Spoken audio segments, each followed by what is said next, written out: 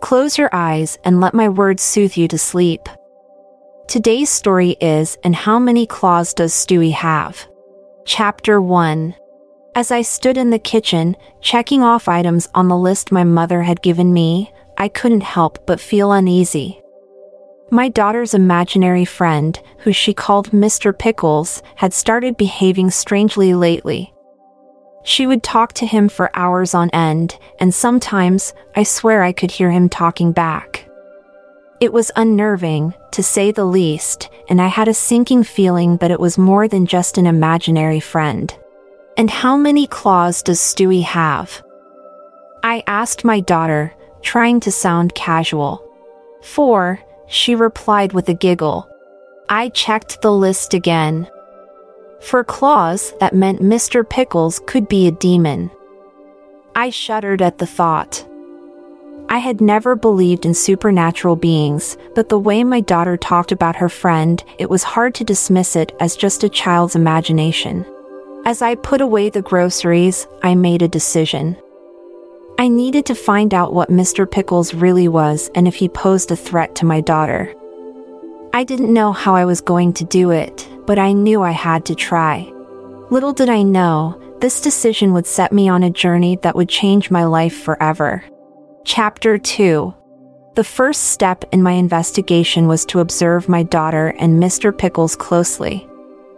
I pretended to be busy with chores while keeping an eye on them from a distance. They were playing in her room, and I could hear their conversation faintly through the closed door. As I strained to listen, I noticed that my daughter's tone was changing. It started off as playful and innocent, but gradually became more serious and somber. I couldn't make out what they were saying, but there was an eerie feeling in the air. This went on for a few minutes until Mr. Pickles suddenly stopped talking. My daughter looked confused and asked him what was wrong, but there was no response. Then, she turned towards the door and looked straight at me. It was as if she knew I was watching. I panicked and quickly retreated, unsure of what to do next. I needed more information and decided to turn to the internet for help. After hours of browsing, I stumbled upon a website that claimed to provide information on paranormal activities. I scrolled through the pages, feeling both fascinated and terrified at the same time. As I read through the descriptions of various entities, one caught my eye: the demon called Pikmin. It was said to take the form of a harmless creature, such as a pet or an imaginary friend, and then slowly gain control over its host, leading to possession. My heart raced as I read further. The website listed signs that indicated the presence of Pikmin: sudden mood swings, hallucinations, and a feeling of being watched. My daughter was exhibiting all these symptoms, and it was clear that Mr. Pickles was not just a figment of her imagination. I knew I had to act fast. I searched for ways to protect my daughter and found a ritual that claimed to rid the house of demons. It involved burning sage and reciting certain words, and I gathered everything I needed to perform it. As I walked towards my daughter's room, I braced myself for what was to come. I didn't know if I would succeed, but I had to try. My daughter's safety was at stake, and I wasn't going to let any demon take over her. With sweaty palms, I pushed open the door, and the first thing I noticed was the stench. It was rancid, something like sulfur mixed with decay. My daughter was sitting on her bed, staring blankly at the wall, while Mr. Pickles was crouched in the corner, his eyes glowing red. I took a deep breath and started the ritual, my voice shaking with fear. As I recited the words, the air around us started to shift, and the stench grew stronger. Mr. Pickles let out a loud growl, and I knew I had hit a nerve. But I persisted, and soon the room was filled with smoke from the burning sage. The growling grew fainter, and my daughter's blank expression started to change. She looked dazed, confused, but then her eyes met mine, and I knew she was back. The ritual was over, and Mr. Pickles was gone. It was over, but the memory of that day would live with me forever. I couldn't shake off the feeling that our house was still haunted, but for now, my daughter was safe, and that was all that mattered. Chapter 3. As the days passed, I couldn't help but feel paranoid. Every creak and groan in the house made me jump, and I found myself checking on my daughter several times a night. I kept looking for any signs that Mr. Pickles was back, but thankfully, there were none. One evening as I was cooking dinner, I heard a knock on the door. It was a woman, dressed in a dark coat and a fedora hat, who introduced herself as a paranormal investigator. She said she had heard about our recent encounter with a demon and wanted to offer her assistance. At first, I was hesitant to let her in, but she had a certain air of confidence that put me at ease. She explained that she had experience dealing with entities like Mr. Pickles and offered to perform a cleansing ritual on our house. I agreed, and she got to work. The process was more elaborate than the one I had performed, involving crystals, holy water, and various chants. As she worked, I noticed a change in the atmosphere. The air seemed to grow lighter and the stench that had plagued our house seemed to dissipate. Once the ritual was complete, the investigator sat down with me and my daughter, and we talked about our experience. She explained that demonic entities like Mr. Pickles were attracted to negative energy and that we needed to maintain a positive atmosphere in our home going forward. She also recommended that we seek therapy, as the trauma from our encounter could affect our mental well-being. I took her advice and made appointments for us to see a therapist. As time passed, I noticed a significant change in my daughter. She was more relaxed, slept better, and her conversations no longer included mentions of Mr. Pickles. I also found that the paranoia that had plagued me had diminished, and I felt more at ease in our home. The paranormal investigator had done her job, and I was grateful for her help. I knew that we would never forget the experience, but with her guidance, we could move forward and start a new chapter of our lives. As I looked at my daughter, smiling and carefree, I knew that the future was bright, and we had emerged from the darkness stronger than ever. Chapter 4. The therapist's office was warm and inviting, with soft blankets draped over the couches and calming music playing in the background. My daughter and I sat across from each other, sipping hot cocoa as we waited for the therapist to arrive. When she finally entered the room, I felt a sense of relief wash over me. She was kind and reassuring, with a gentle demeanor that immediately put us at ease. As we started to talk, I found myself opening up about everything that had happened with Mr. Pickles.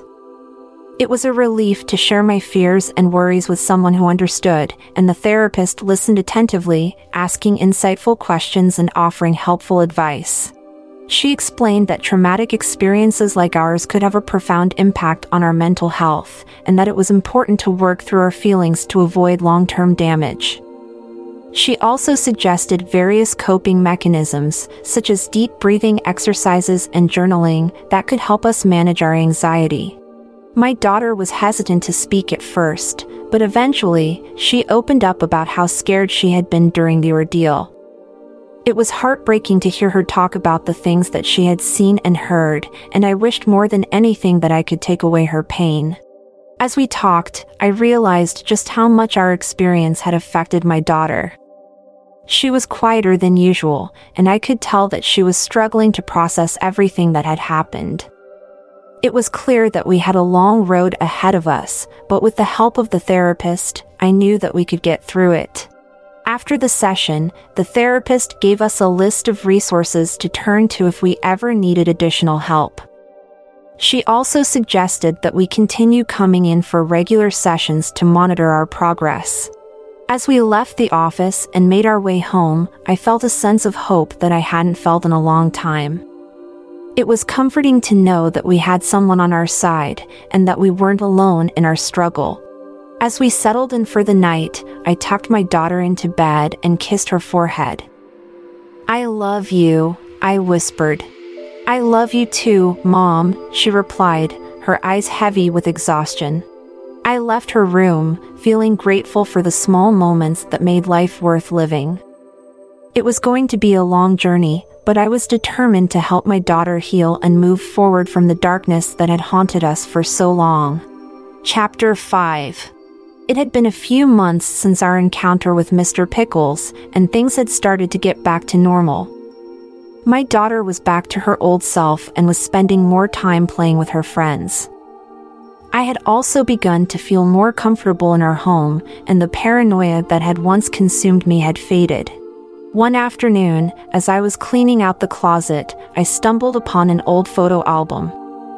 It was filled with pictures of my daughter from when she was a baby, and I was transported back in time.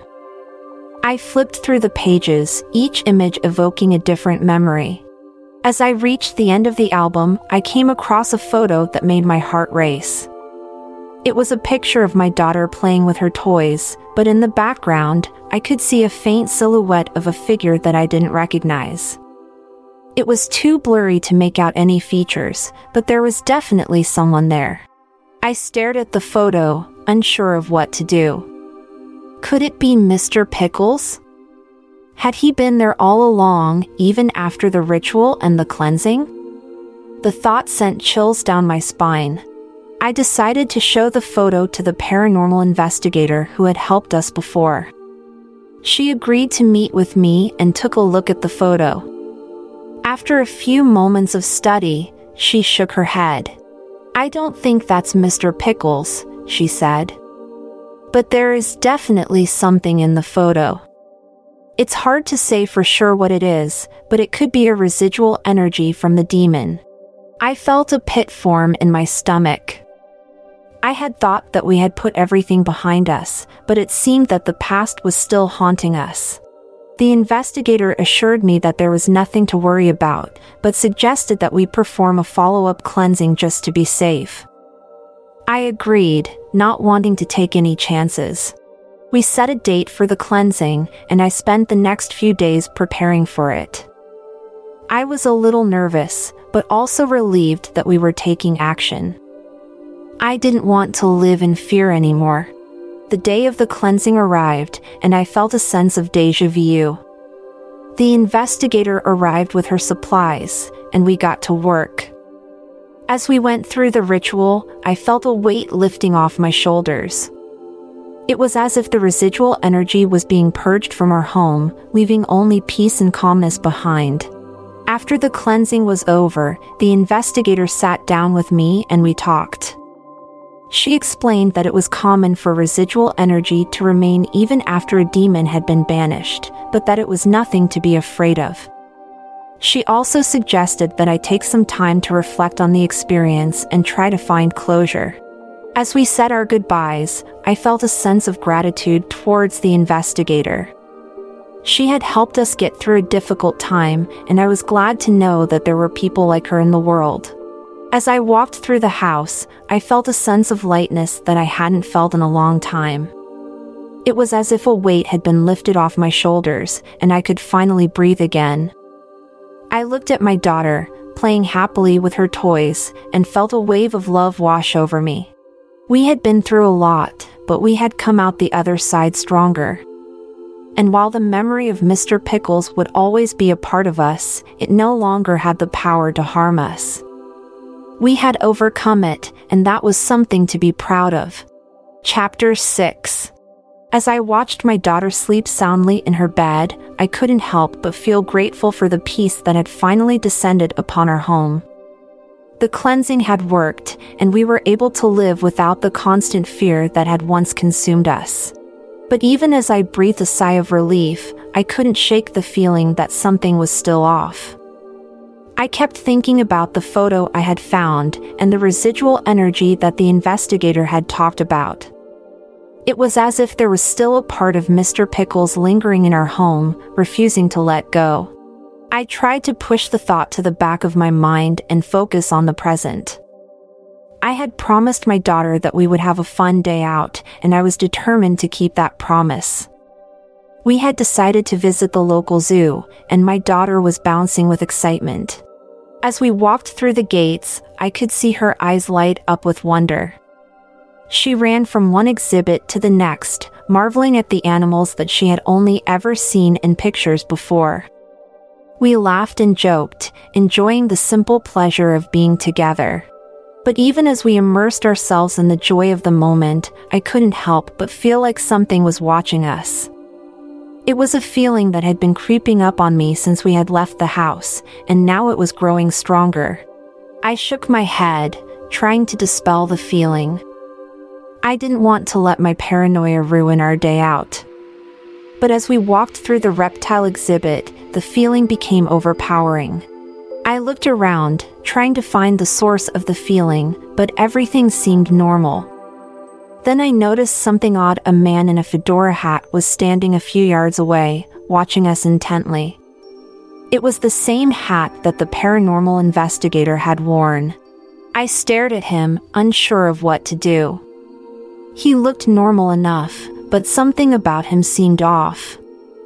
I couldn't put my finger on it, but my intuition was telling me that he wasn't there by chance. As we walked away from the exhibit, I saw the man follow us. He kept a distance, but I knew he was there. I decided to confront him. "Excuse me," I said, turning to face him. "Can I help you with something?" He smiled, but his eyes were cold. "I'm sorry, I didn't mean to startle you. I couldn't help but notice you and your daughter. You remind me of someone I knew once." I frowned, unsure of what to make of his words. "I'm sorry, I don't understand." "Who are you?" He took off his hat, revealing a bald head and a scar above his eyebrow. "My name is Jack. I'm a friend of the paranormal investigator who helped you with your demon problem." My heart skipped a beat. What was he doing here? Was he following us? "I just wanted to check on you," he continued, his smile turning sinister. "Make sure everything was okay." I felt a chill run down my spine. Something about this man didn't feel right. "Thank you, but we're fine. We don't need your help." He shrugged, slipping his hat back on. "Suit yourself. But if you ever need anything, don't hesitate to call." With that, he walked away, disappearing into the crowd. I watched him go, feeling a sense of unease. What was he really doing here? And how did he know who we were? As we made our way back home, I couldn't shake the feeling that we were being watched. It was as if Mr. Pickles was still lingering, refusing to let go of us completely. I knew I had to do something about it. I couldn't live in fear forever. I needed to confront whatever was lurking in the shadows and banish it once and for all. But the question was, how? Chapter 7. I spent the rest of the day in a haze, unable to shake off the feeling of unease that had settled in me. I kept replaying the encounter with Jack in my head, trying to decipher what he had meant by his words. As we sat down for dinner, my daughter noticed my lack of appetite and asked me if I was okay. I forced a smile and assured her that I was fine, but she saw through my facade. "Mom, what's wrong?" she asked, resting a hand on mine. I sighed, realizing that I couldn't keep the truth from her. "Do you remember the man we saw at the zoo today?" She nodded, her expression growing serious. "The one in the hat?" "Yes, that's the one," I said. "He's a friend of the paranormal investigator who helped us before. He approached me today and said some strange things." "What did he say?" "He said he wanted to check on us, make sure we were okay," I said, my voice shaky. But something about him didn't feel right. It's like he was watching us. My daughter frowned, her eyes darting around the room as if searching for something. "Do you think he's connected to Mr. Pickles?" "I don't know," I admitted. "But I can't shake off the feeling that there's something more going on than we realize.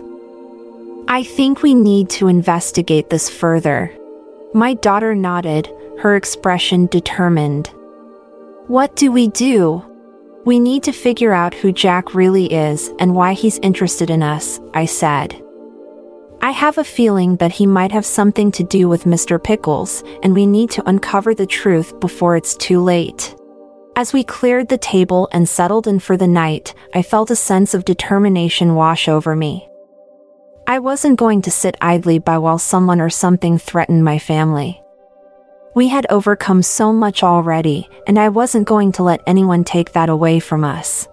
The next day, I started my investigation. I spent hours searching the internet, trying to find any information on Jack. It wasn't easy, but eventually, I came across a name that seemed to fit the description: Jack O'Neill, a private investigator with a reputation for being ruthless.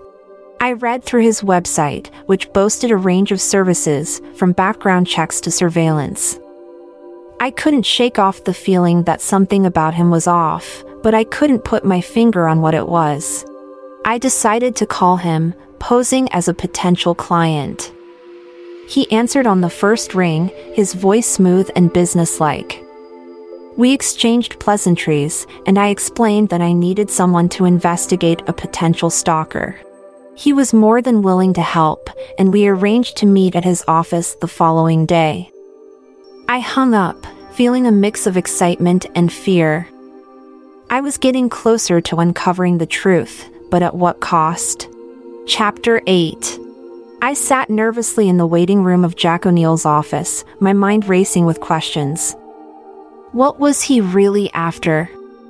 Was he connected to Mr. Pickles in some way? And most importantly, could I trust him? As I fidgeted with my phone, the receptionist motioned for me to follow her. I got up, my heart pounding in my chest, and made my way to Jack's office. He was waiting for me, his piercing blue eyes scanning me from head to toe. He motioned for me to sit down, and I did, feeling small and vulnerable in his presence. "So, what seems to be the problem?" he asked, his voice cool and detached. I took a deep breath, trying to compose myself. "I think someone has been following me and my daughter. We've had some strange encounters, and I want to find out who's behind it." He nodded, his eyes narrowing. "I see. And have you gone to the police?" I shook my head. "No, I wanted to handle it privately first. I don't want to cause a scene." He leaned back in his chair, steepling his fingers. "I understand. And may I ask how you found me?" Chapter 9. As I sat across from Jack O'Neill, I couldn't help but feel intimidated by him. He exuded a sense of power and control that made me uneasy. "So, how can I help you?" he asked, lighting a cigar and blowing out a cloud of smoke. I took a deep breath, trying to gather my thoughts. "I think someone has been following me and my daughter. We've had some strange encounters, and I want to find out who's behind it." He nodded, taking another puff of his cigar. "I see. And have you gone to the police?" I shook my head. "No, I wanted to handle it privately first. I don't want to cause a scene." He leaned back in his chair, studying me for a moment. "I understand. And may I ask how you found me?" "I did some research online and came across your website," I said, feeling a sense of unease. "You have a reputation for being discreet." He nodded, a small smile forming on his lips. "That I do. And I assure you, I will do everything in my power to help you." I felt a twinge of doubt. Could I trust him? Something about him seemed off, but I couldn't put my finger on what it was. He handed me a contract and pen. "If you're serious about hiring me, you'll need to sign this.